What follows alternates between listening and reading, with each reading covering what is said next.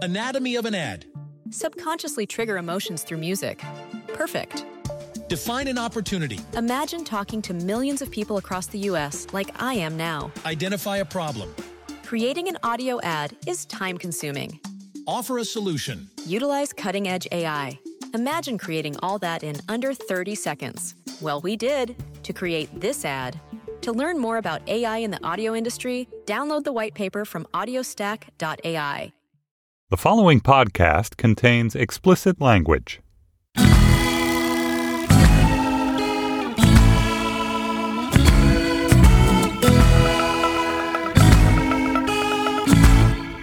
Hello and welcome to Jordan's last episode of Slate Money. That's Jordan opening a bottle of Prosecco to celebrate. He finally gets out of this podcasting studio. He's going glug, glug, glug. He is drinking Prosecco because he's a bit déclassé. I'm drinking a fine natural wine from New Zealand with a bit of time on the skins. Anna's not drinking at all because she doesn't drink. Dan's got some of the Sauvignon Blanc from New Zealand too. We have some fine Lebanese white here. We are celebrating the end of an era. This is our 200th episode. We're excited about that. This is the final episode featuring Mr. Jordan Weissmann, although I still suspect that somewhere and somehow we're going to drag him back on this show. Yeah, I'll probably be back at some point.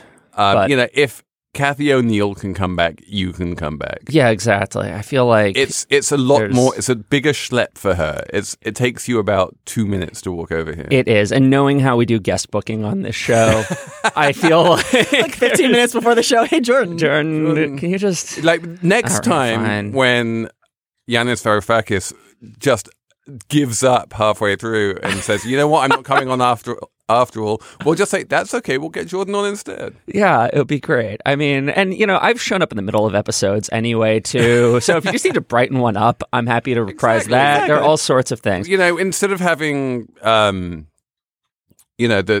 Slate IT person come in and do a Slate Plus segment, we can get Jordan coming. Anyway, we are going to answer. Well, no, we are not going to answer anything. Jordan is going to answer your questions. This is going to be a team effort, as usual. But yeah, these questions are directed at me. You guys wrote in with some lovely inquiries, a lot of callbacks to former segments on the show, or throwaway lines of mine about New Year's resolutions. And so this is going to be the last Felix, Sam, and Jordan Weissmann, Anna Szymanski show for a while. Yeah. Enjoy it while it lasts. And let's get straight into it. I'm going to pour. So Felix brought this Lebanese wine with. So I said I'm going to bring Prosecco to celebrate. And Felix is like, I'll bring wine. And then he literally shows up with, this is very sweet, this Lebanese wine from one of the world's oldest vineyards. It's half drunk, but still, that's not a bad thing in wine world. That just means it may have. I just broke the cork. Oh, all right. I'm going to go for the kiwi Sauvignon Blanc as well. That doesn't taste like Sauvignon. Dan, find the corkscrew. The cork is a disaster. All right. Honestly, we need to work on Jordan Weissmann's cork extraction technique. Let's start with a wonky thing, and then we are going to get into stupider things. Yeah, we're going to go McDonald's wonky, stupid, wonky. And swell thing. I want to ask you about housing, because this is the one thing that we talk about off air more than anything else. It's basically your misadventures in the Brooklyn real estate market. So we are going to talk a little bit about that on air as well. We have some housing related questions. But yeah, let's actually talk about universal basic income, because we were going to have Chris Hughes on this show. We were considering it. We invited him to come on the show. Yeah. And then you wrote a review of his book. And then I wrote a review of his book. Which actually I thought was a fairly kind review. Yeah, it wasn't a completely excoriating review, but for whatever reason, Chris Hughes, after reading that review, has gone quite quiet. And I'm going to assume at this point that he is not coming on this show, which is okay, because Annie Lowrey has a book coming out on universal basic income. And so when that comes out, we will talk to her instead. That's the book everyone actually was waiting for about universal basic income. And I started reading that one. And so we will talk to her in great depth about universal basic income. But so someone in asked the meantime, question. Yeah. we have a voicemail. Yeah. Dan, can you play us the voicemail? Hi, this is a question for Jordan. My question is about basic income, basically. If everybody were to get the same amount of money around the country, or at least a starter every person that doesn't have much money, would it get the same amount of money? Wouldn't that just raise prices for everything? And what would then happen? What would be the point of that? How would that solve anything if all of a sudden rents are going up, food's going up? If that is actually the outcome. So yeah, that's the question. What happens? What's the economics of if everybody actually gets the same amount of money? What happens to the price of goods? Doesn't that just rise? Does UBI cause inflation? So this is like kind of a brain teaser, right? But it shouldn't in any. So it depends like how you'd implement it, right? Like in theory, if the government just printed money and handed it out to everybody, you'd expect some amount of inflation, right? It's just like in the end, you're just adding money to the system and you're going to push up some goods, some amount, probably not one for one to the point where you're like, just because food stamps go up doesn't mean the cost of food goes up exactly proportionately, but you'd expect prices to rise to some degree. You would. I mean, normally fiscal stimulus, that's somewhat of the point. Yeah, is that exactly. You're trying. Now, we have seen that we've actually had a hard time creating inflation. But UBI is not the same as fiscal stimulus. And if you fund it with tax hikes or even if you just borrow the money, then that shouldn't necessarily... Well, so if you... Yeah, I mean, so you kind of have to think about it. If you do tax hikes, then it's just redistribution, in which case there may be actually no increase in the total money supply, right? I think there's... Yeah, but inflation is not entirely a monetary phenomenon. No, exactly. We don't know what causes inflation. It's sort of the bottom no line. one does. Let's do something like a basic, like the intuition here. The intuition behind the question is, if poor people get more money, then the things that poor people buy, like, staple foods and rents on manufactured housing and that kind of thing, are likely to rise because there's going to be more money in the poor population. And I think to a certain degree, that's probably true, that even if you're paying for it with tax hikes on the rich, you're going to see a certain amount of price rises for the people who are receiving the money. But I think you're also absolutely right that the amount of money they get will vastly outweigh the effect of inflation. Yeah, exactly. Like you have to ask, where's the equilibrium, right? Like, okay, people get more money, prices rise a little bit, but on net, are they still better off? And you have to remember, certain products they're buying aren't going to be based on, like, I think it's helpful to think that these things geographically, right? Like you're going to be dumping money on poor communities, essentially. And so you'd probably expect something like housing to go up a bit because that's so geographically focused. But food, right? Like that's so much of food costs are nationalized and globalized. So you don't expect the effect to be even. If someone decided to raise prices on their bread or whatever, then someone else would come in with cheaper bread, and you would still, the same forces keeping prices down right now, which is basically Walmart, will continue to keep prices down. It's not like Walmart will suddenly take the opportunity to raise prices, because what Walmart does is always try and keep prices as low as possible. Yeah. So if we were to kind of summarize this, I'd say if you just do it as redistribution, you might not get any inflation at all nationally, which is typically what we care about, although you might see prices rise on some things in some communities. If you just dump money on the country and borrow it, you'll probably see some inflation. But as we know, it's very hard to create. Yeah, even when we really try. Make prices rise, and we really try hard, and for reasons that people, no one is totally sure of. And even if they do rise, they're not going to rise on everything evenly, because thank you, China. Yes. And I have one more inflation question for you. Sure. Which is, why is it Yeah. that we are still so scared of inflation when we haven't had it for decades? Because that's exactly why people are so scared. Because of the 70s, right? Like the people in power or decision makers came of age during stagflation, and they were scarred by it for 30-something years. And so there's just this idea that you not only have to stick to an inflation, like you not only need a low inflation target, you can't even budge from it, because then that will make people doubt your dedication to sticking to this inflation target. Sorry, I'm about to start ranting. Well, yeah, it's also like inflation is a bit of a psychological issue as well. Yeah. Once you create the idea that there is inflation, that can create more inflation. Also, Well, wait, give me an example of that, like in the past 30 years. So I think one of the concerns is that if you have an inflation spike that you really didn't expect and you have to hike up interest rates really quickly, you're more likely to push the economy into recession as opposed to if you just have kind of managed, expected, slow hikes, you're going to have less of a negative impact on the economy.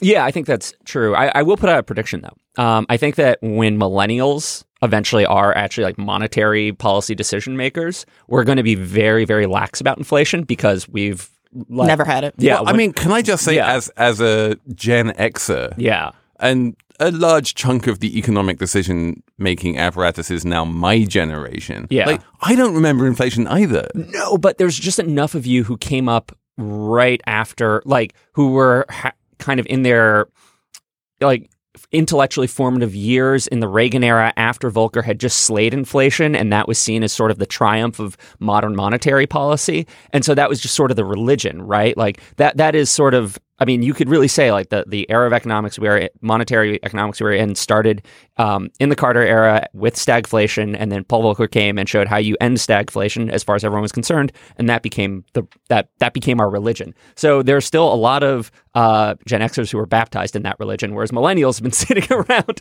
All of us who are interested in economic policy have been sitting around thinking like we have a demand issue. We've been dealing with subpar aggregate demand for a decade basically, and we may actually still not be quite back to where we need to be, even though everyone's talking about a tight economy.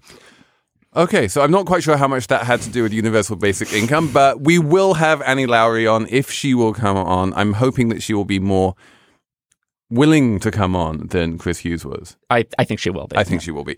Reboot your credit card with Apple Card, the only credit card designed for iPhone.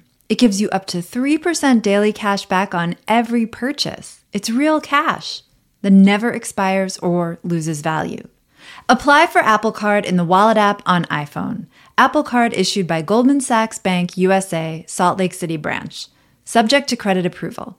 Daily cash is available via Apple Cash Card issued by Green Dot Bank, member FDIC, or as a statement credit. Terms and more at applecard.com. Okay, next. Should we get stupid? Okay, let's get stupid. Jordan. Yeah. We have a combo question here. Yes. One from Pete is, what is your status on getting swole?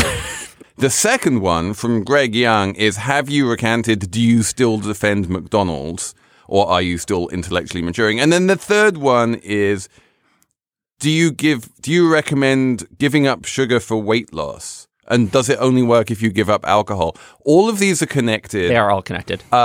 So let's start with the obvious one, which swole. is, how much McDonald's are you eating these days? Okay, I'm going to save I had an egg white delight like 2 days ago. Egg white delight? Yes. Is that a thing? They are a delight. But I'm going to come to McDonald's last, okay? I'm going to start with getting swole. So this, for really attentive listeners, at some point... There was a resolution. We all talked about New Year's resolution, and I said my resolution was to get swole, which meant like putting on some just not like tiny bit amount of muscle, because I built like a pile of pizza dough or something. So that never really happened. I did not get swole. Wasn't your grandfather a boxer? My grandfather was very much a boxer. His name was Nady the New Deal Brown. He fought Joe Louis twice, got his ass kicked both times, though he claims he took a fall the second. He claimed. I doubt that was true. Although he also was mixed up in the mob. He went to jail for assisting in a bank robbery at one point. So I don't know. Who knows? Maybe he took the fall.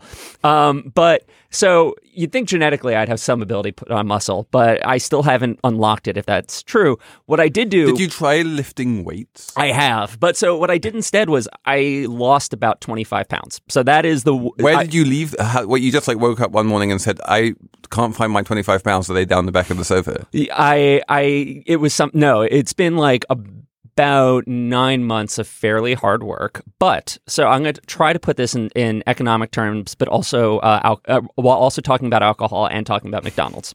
So let's start with like 3 things I think I've basically done. Number one is I used to have a morning bacon, egg, and cheese habit, which was, I think, shockingly. Felix is giving me this look. I'm all in favor of a morning bacon, egg, and cheese. I thoroughly approve. It turns out if you stop eating bacon, eggs, and cheese on a regular basis, it's easy to take off some weight. One of the things I've replaced that with is the McDonald's Egg White Delight, which is about 290 calories and is a perfect breakfast food. So I'm going to point out that I think that's more about portion control than it is about the bacon, egg, and cheese. So wait, what? First of all, because I am an ignorant man who never goes to McDonald's, what is an Egg White Delight? It is, an Egg McMuffin?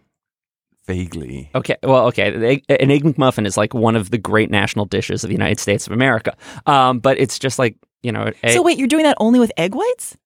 So the Egg White Delight is a Egg McMuffin. So it's, little Canadian bacon, an English muffin, and eggs, but it's just the egg whites. So it's like a little, and cheese. And a little. I'm going to not endorse that. So wait, it is a bacon, egg, and cheese. It just doesn't have egg yolks. Yeah, but it's 290 calories as opposed to the, convenience store special in Manhattan, which is just this sloppy monster, delicious, gooey thing. But it's also probably much larger, whereas the one thing that McDonald's does is that they... Small. Exactly. Well, it's standardized. And so... Standardization. That's exactly what it is, because actually the yolks are not bad for you. I'm going to push back on it. They actually are much more nutritious than just egg whites. But I'm a big fan of egg yolks. Not the way they cook them at McDonald's, though. So a lot of these fast food restaurants have made this horrible mistake, in my opinion, where to kind of latch on to including McDonald's? Yeah. Are you going to hate on McDonald's? Yeah, so they've all latched onto like the kind of freshness trend, like it needs to be wholesome. And so they've started cooking whole eggs. And they just sort of boil them until they're hardened in the yolk.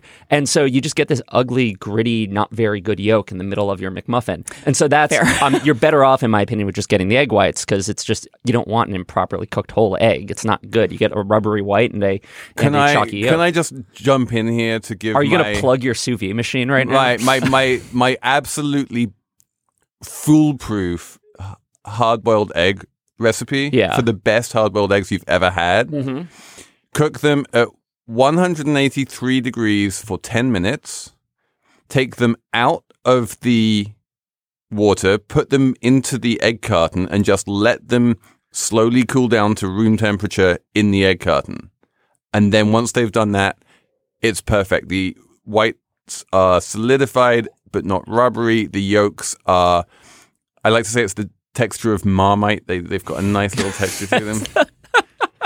They're beautiful. Oh, man. A reference all of our American audience we've got enough international listeners that I doubt that went over too many people's heads. But okay, so that's kind of switching to a more standardized breakfast. I would say the Egg White Delight is not my everyday. Actually, I eat a lot of yogurt. I have like 1 cup of Fage yogurt. Is it sweetened or unsweetened? I add a teaspoon of honey and half a handful of almonds, which is about 20 almonds. So a lot of it is about standardization. Oh my God, you're doing the whole like Barack Obama counting your almonds thing. Well, I know roughly what fits into the palm of my left hand, but it's when I count it out, it's about 20, 25. Anyway, so that's part 1. Part 2 was I can actually sort of thank Felix for this, I think, which is I used to be very much a beer drinker. As a beer guy, you all know there was the beer episode, but around, I think after the Bianca Bosker Cork Dork episode, I finally decided I was going to fucking learn about wine. It was just going to happen. And that had a really helpful side effect, which is, at first I thought I was just going to end up drinking more, but it turned out actually I just replaced most of my beer consumption with wine consumption.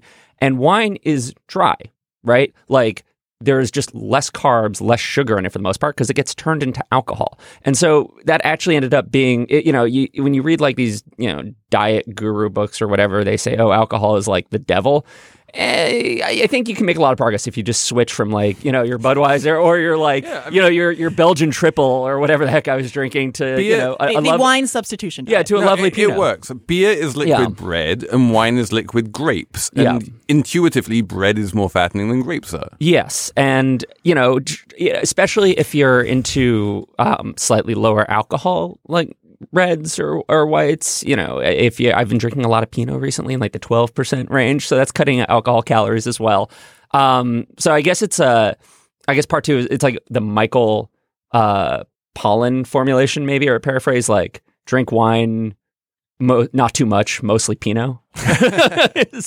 That's part, and then part 3 is about commitment devices, which is I just joined a stupidly expensive gym. I am now a bad bitch up in Equinox, as Kanye might put it. And while it hurts me every time I look at my credit card statement, it has shamed me into going to the gym regularly. Wait, so if you go to the gym regularly, does that not make you swole? I do a lot of cardio and Pilates. Pilates? Pilates. Well, I have my bum back, and so it's wonderful for your core. They have good stretching. Pilates classes at that Equinox. They do. So- I have my favorites. Thanks, Dara. Anyway, but And does Pilates help you lose weight? not really. It does help with, but again, if you're hunched over a bike a lot, which I am, it's good to Do you then. go biking a lot? Is that the other no, thing I'm you like do? on a spin machine kind of thing. So if you're hunched over a lot, it's good to then do a lot of stretching and work on your back and core. exercise doesn't really make you lose weight. Exercise is good for other things in terms of overall. So there's some. it depends on It's how much very you do. limited, I mean, if you do if you're on a bike for 45 minutes to an hour on 3 times a week, that's going to help you some, right? Like just the sheer amount of calories. It's not going to do it alone, but it's going to help. You also have to switch from beer to wine. Right, but it's far less than people think. Okay. Actually, I love exercise. It's great for many Okay, things. so now that to is- get back to McDonald's. So that's okay. So to get back to McDonald's, so for listeners who've been with us a while, Kathy, Felix, and I had an episode where we each had for Thanksgiving, where we each had to talk about one company that we were thankful for. And Felix, what did you pick again? Do you remember? I can't remember. I can't remember. I can't remember what Kathy picked. I picked McDonald's. Such a bad move. And this became a 2-episode argument. I think it was like I'd set off a bomb in the middle of Slave Money. And, my argument boiled down to the fact that McDonald's had sort of brought a certain standardization of what the baseline quality of food in America should be when you're on the road, when you're in the middle of nowhere. And or even when you're in Brooklyn, apparently, you have an egg white delight. Yeah, and it's sort of exactly, and so it's sort of in some places it also just kind of guaranteed a nice, clean space where people could meet, which is actually important to having communities when you're in these far-flung suburbs and exurbs. That I was sort of, they had also sort of figured out the franchise model, which was an important development in American capitalism, even though they weren't necessarily the first to franchise anything. Jordan, you're just repeating yourself. Yeah, we so had the now, whole episode. Well, so now I've thought about this question because I saw it ahead of time. And I guess part of the issue is, can you be thankful for McDonald's if you also know that it's contributed to things like global warming because of how it's kind of helped increase American beef consumption and factory farming? And can you really be thankful for it if you know that the franchise model that it played such an important role in popularizing also has been probably horrible for workers? It's made it a lot harder to unionize because you're not part of one big company. And so the question is McDonald's responsible for these aspects of American capitalism, or would it have happened anyway without McDonald's? And were they just the ones to sort of carry it out? And so can you appreciate the good things and just blame the rest on the logic of, capitalism itself and kind of separate the two? Or is it all just so intertwined that McDonald's is capitalism?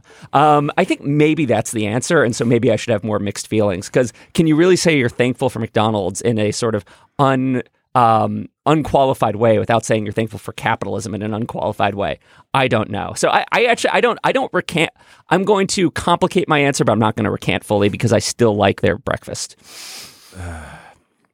I'm not even going to fight back on that one because I actually kind of agree with you. Thank you. I actually think McDonald's the history is of McDonald's, capitalism. there are some positive things. Yeah. And I'm just also, gonna without- sit here. I do not even need to respond because all of my responses are in prior episodes and we have covered this so I already. do- Also, one quick thing I Yeah. will say. As a child of like the 90s, who I had 3 sisters, and when you were a little kid, my parents took us to McDonald's quite frequently, and a lot of parents did, and our health was perfectly fine. And for parents, it was a inexpensive, easy way to sometimes feed their children when both parents were working long hours. And I think there was a benefit to that.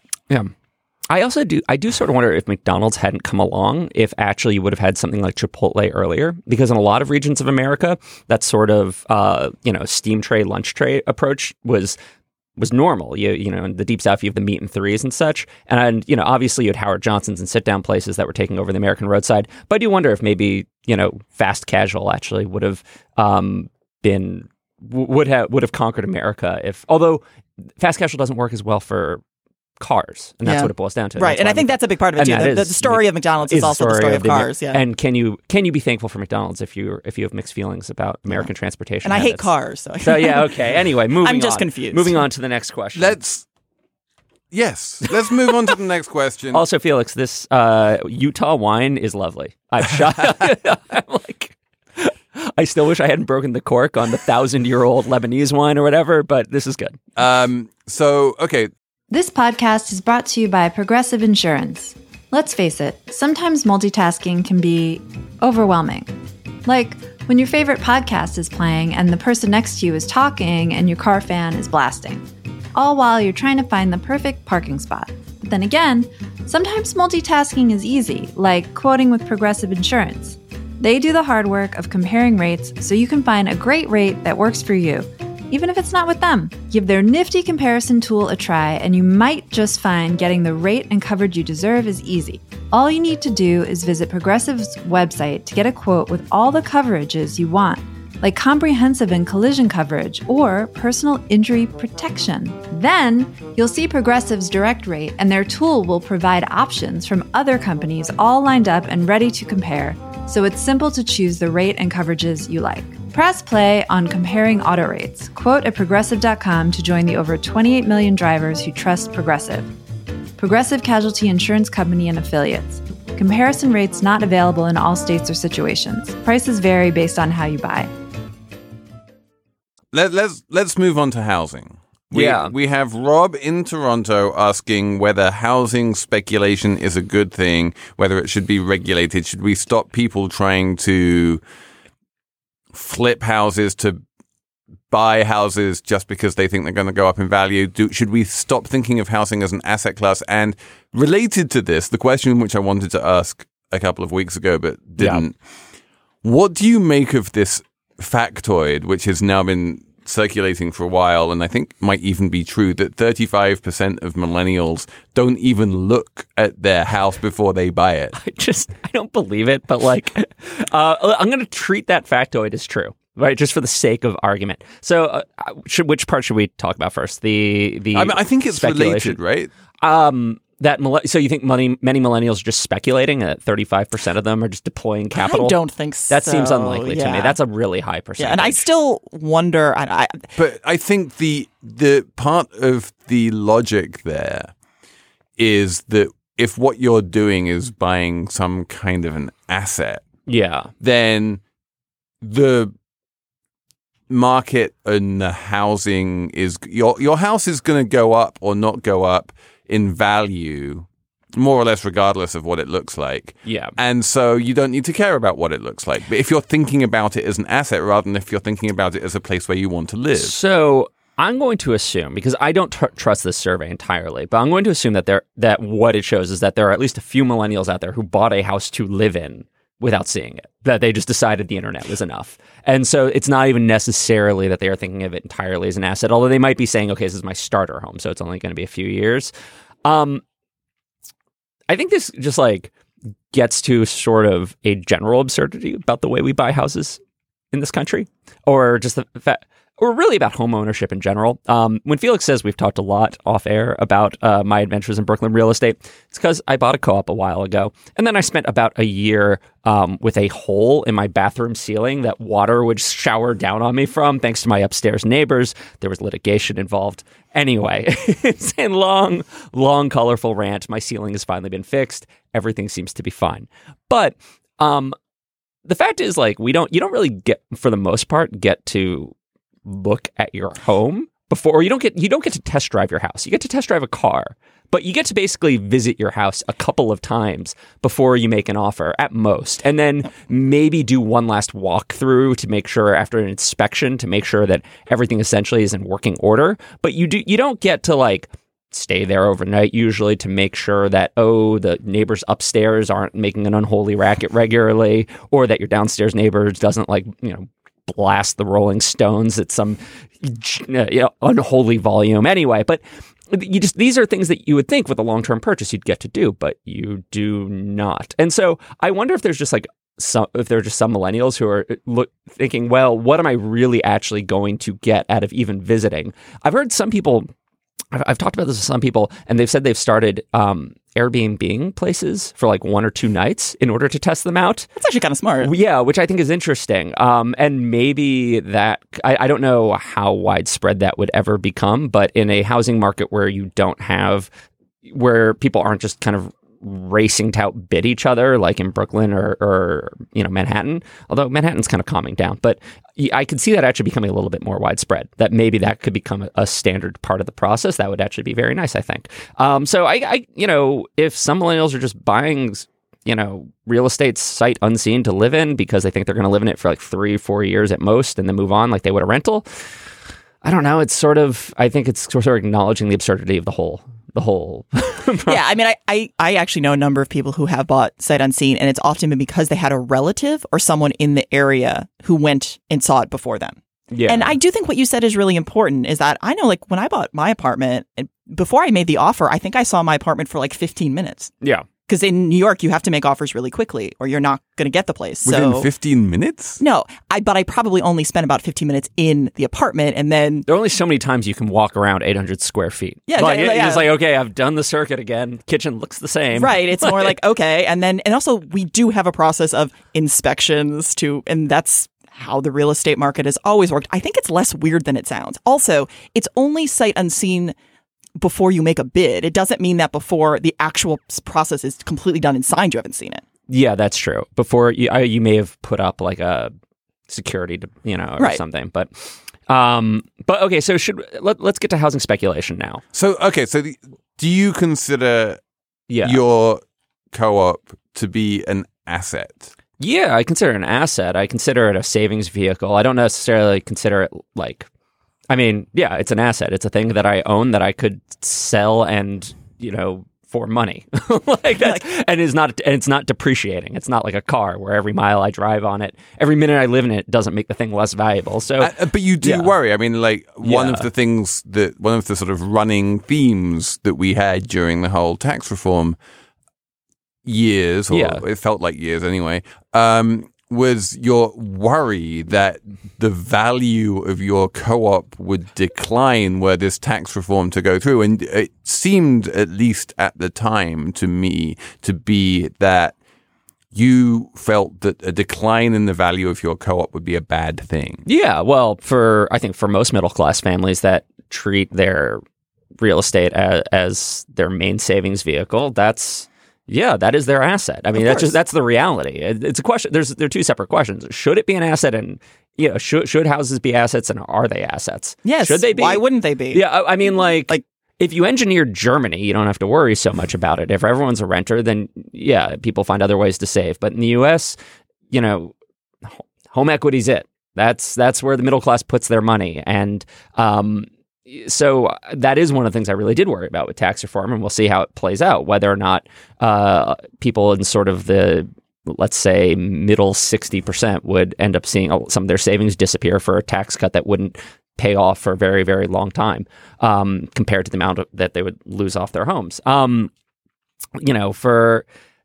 I guess coming back to the speculation thing, right? So I think I see where you're going. Whereas if you think of housing as an asset, then speculation should be fine, because speculation is really just a way of doing price discovery in a functioning market. And that's why when you hear about like people blaming oil speculators for prices going up, it's like, well, also speculators manage to bring oil prices down. Yeah, exactly. It's just how you actually get. You have speculators and hedgers. That's how markets function. So if housing is an asset, should you allow speculators? I think the problem is that housing isn't necessarily a functional market all the time, because you can't supply doesn't necessarily go up as more speculators go in. There, you might be constrained by zoning, rules and whatnot. And this question came to us from someone in Toronto, where they just have tons and tons of Chinese money flowing in. So less now. less now. But they do have inflows of people, even if they're not Chinese. Yes. And they can't build fast enough to accommodate all those people, and you do have a sort of systemic demand outpacing supply problem in Toronto, and that has made not only property prices extremely high in Toronto, but it has also broken the market in a weird way to the point at which it becomes actually very, very difficult to buy anything at all. Yeah, and this is, I think the big question here in the end is with something like housing that is socially essential, right? That you have to have people need to be able to live in a city.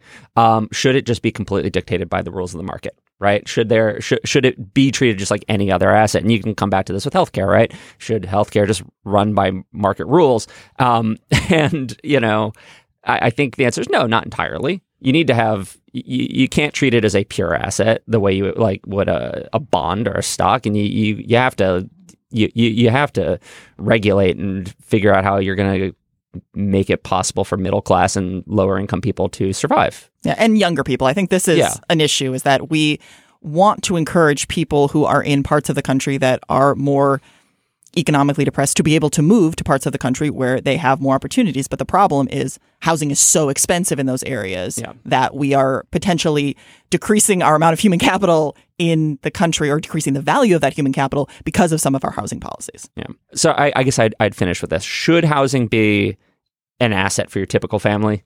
Probably not. We'd be better off if it wasn't. Unfortunately, that's where we are, and probably always will be in America. Anatomy of an ad. Subconsciously trigger emotions through music. Perfect.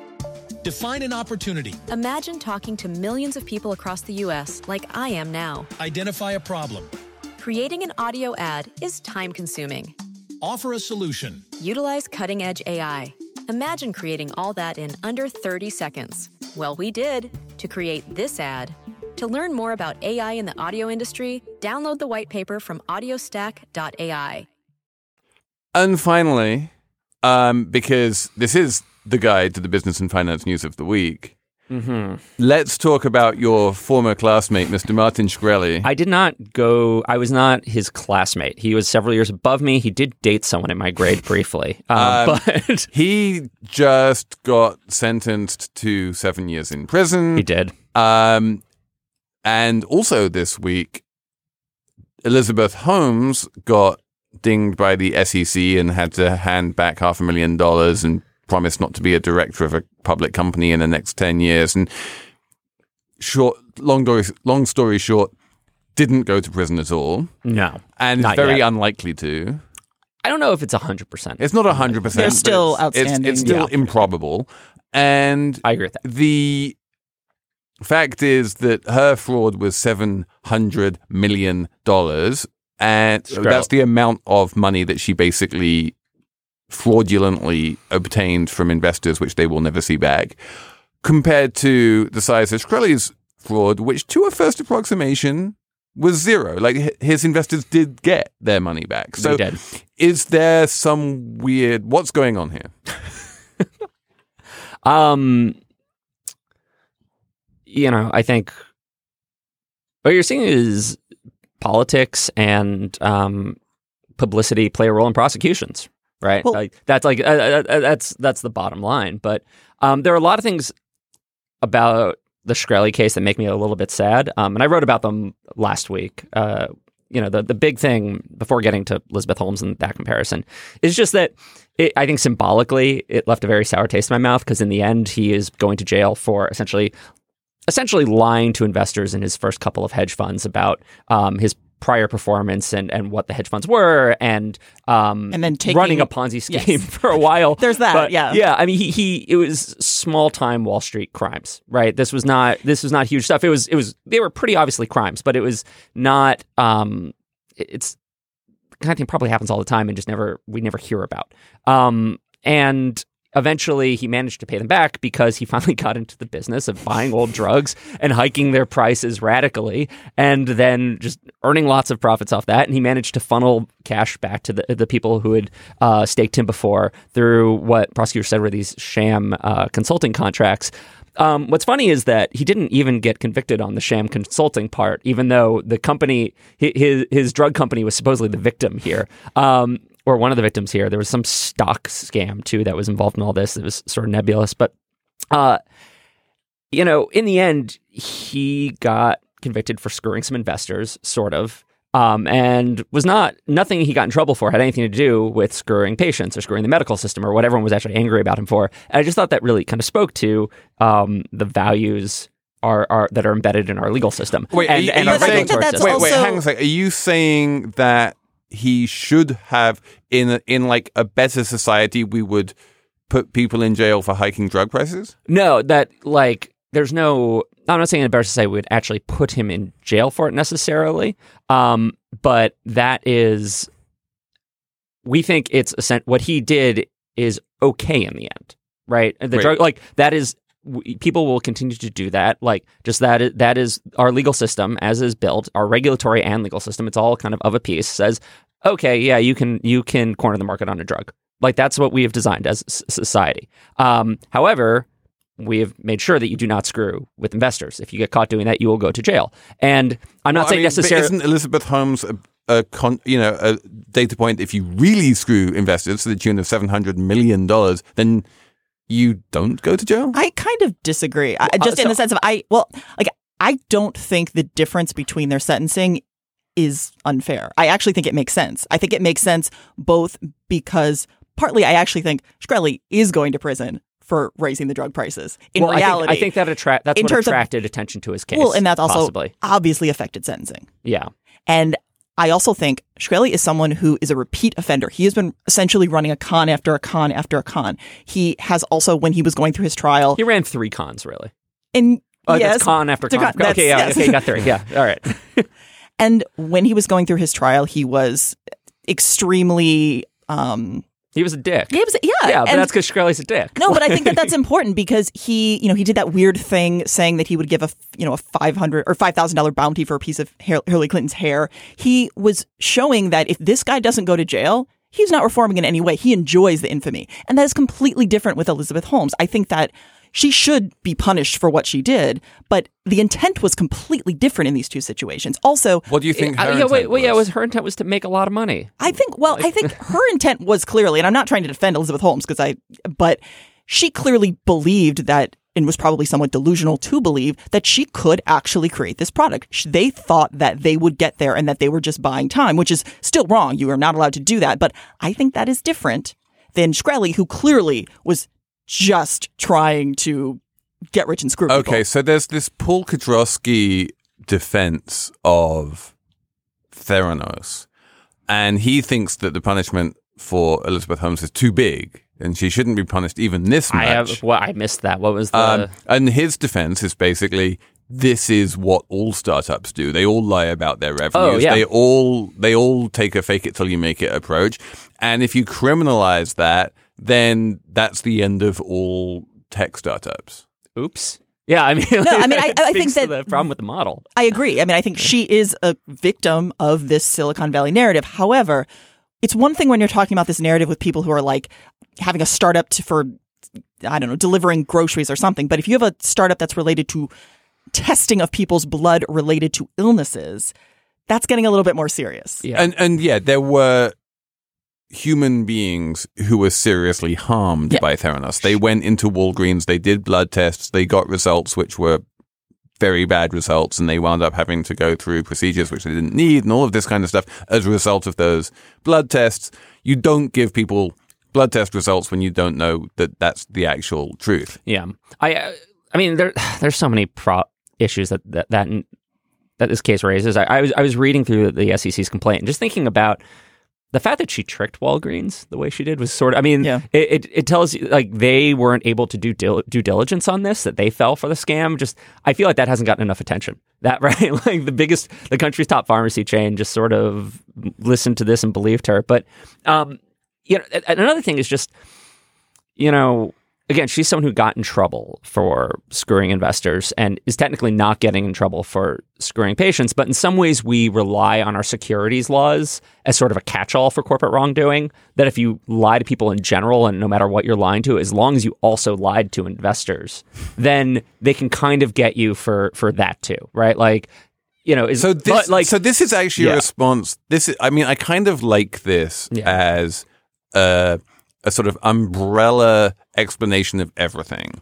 Yeah, it answers Paul Kudrowski as well. Like, what you do is you say, Martin Shkreli is a dick who needs to go to jail.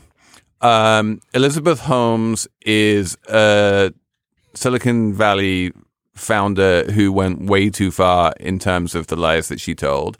And, you know, your random startup bro in Palo Alto with an app which fails is, you know, also theoretically guilty of defrauding investors. But we don't see any real harm in the startup bro with an app, so we don't prosecute that person at all. We do see a certain amount of real harm in the Theranos case in terms of people going into Walgreens and getting bad results back. And so we do punish Theranos and Elizabeth Holmes for her sins, and we use the securities laws as a pretext. And when Martin Shkreli comes along and is just like cocking a snook at the entire country, we throw him away for 7 years.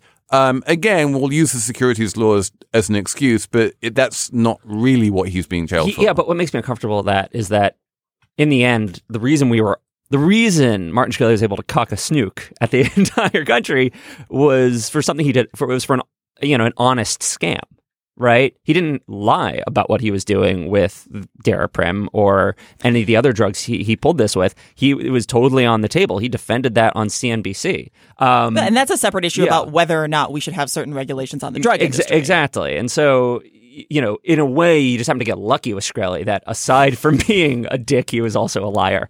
Or at also least not really that surprising. You often find that when people have these really, really awful business models, they tend to be a little bit creative in their accounting too. Yeah, I guess I'm uncomfortable with the idea of relying on securities laws are sort of a catch-all. I'm sort of uncomfortable with that as well. And as far as Holmes goes, I am surprised actually that she's hasn't been prosecuted. I mean, her lies were on the same, as far as screwing investors go, her lies were definitely on the same magnitude as Shkreli's. Like they were like the amount, and the losses were much greater. Yeah, the losses were much, much larger. The severity of the lies were arguably much greater.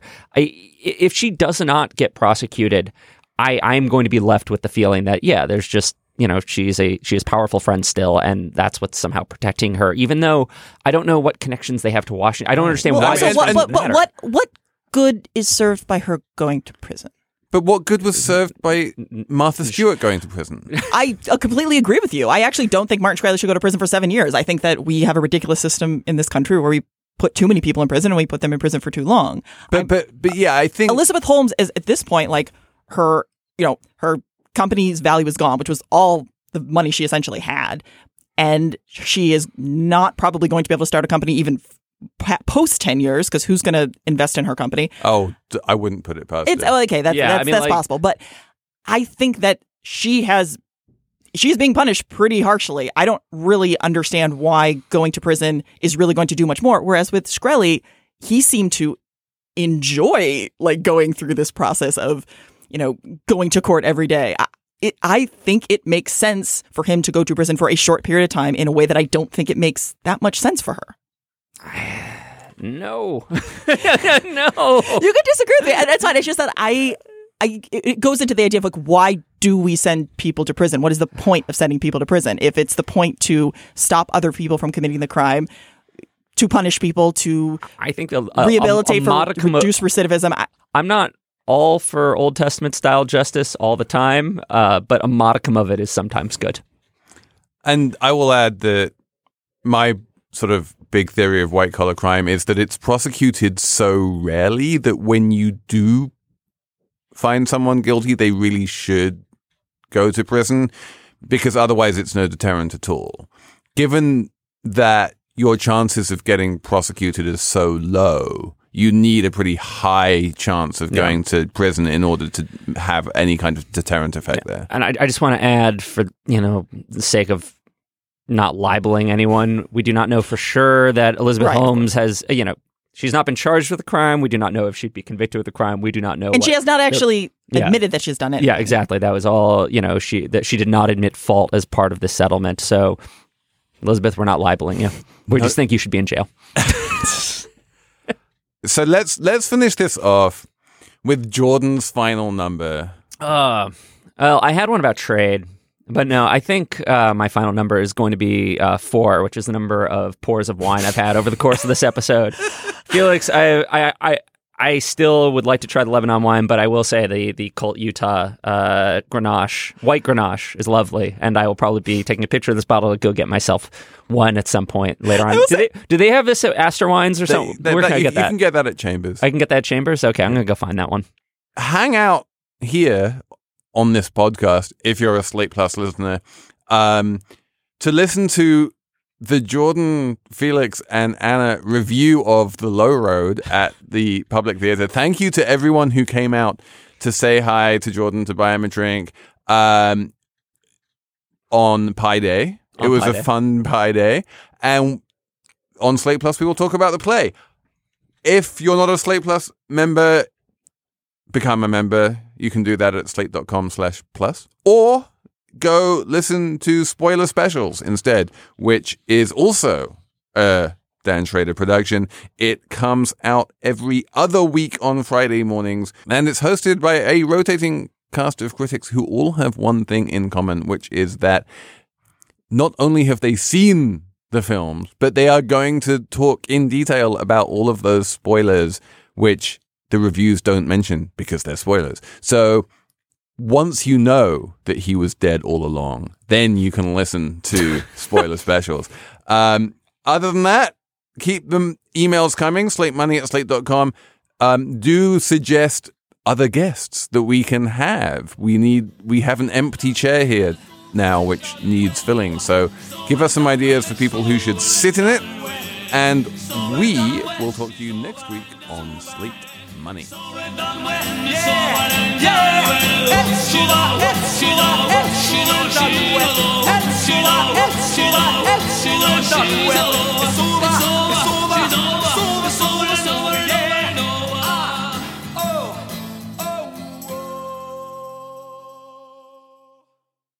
Anatomy of an ad.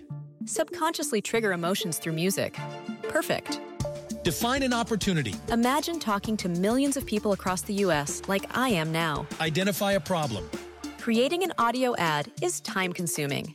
Offer a solution. Utilize cutting-edge AI. Imagine creating all that in under 30 seconds. Well, we did to create this ad. To learn more about AI in the audio industry, download the white paper from audiostack.ai.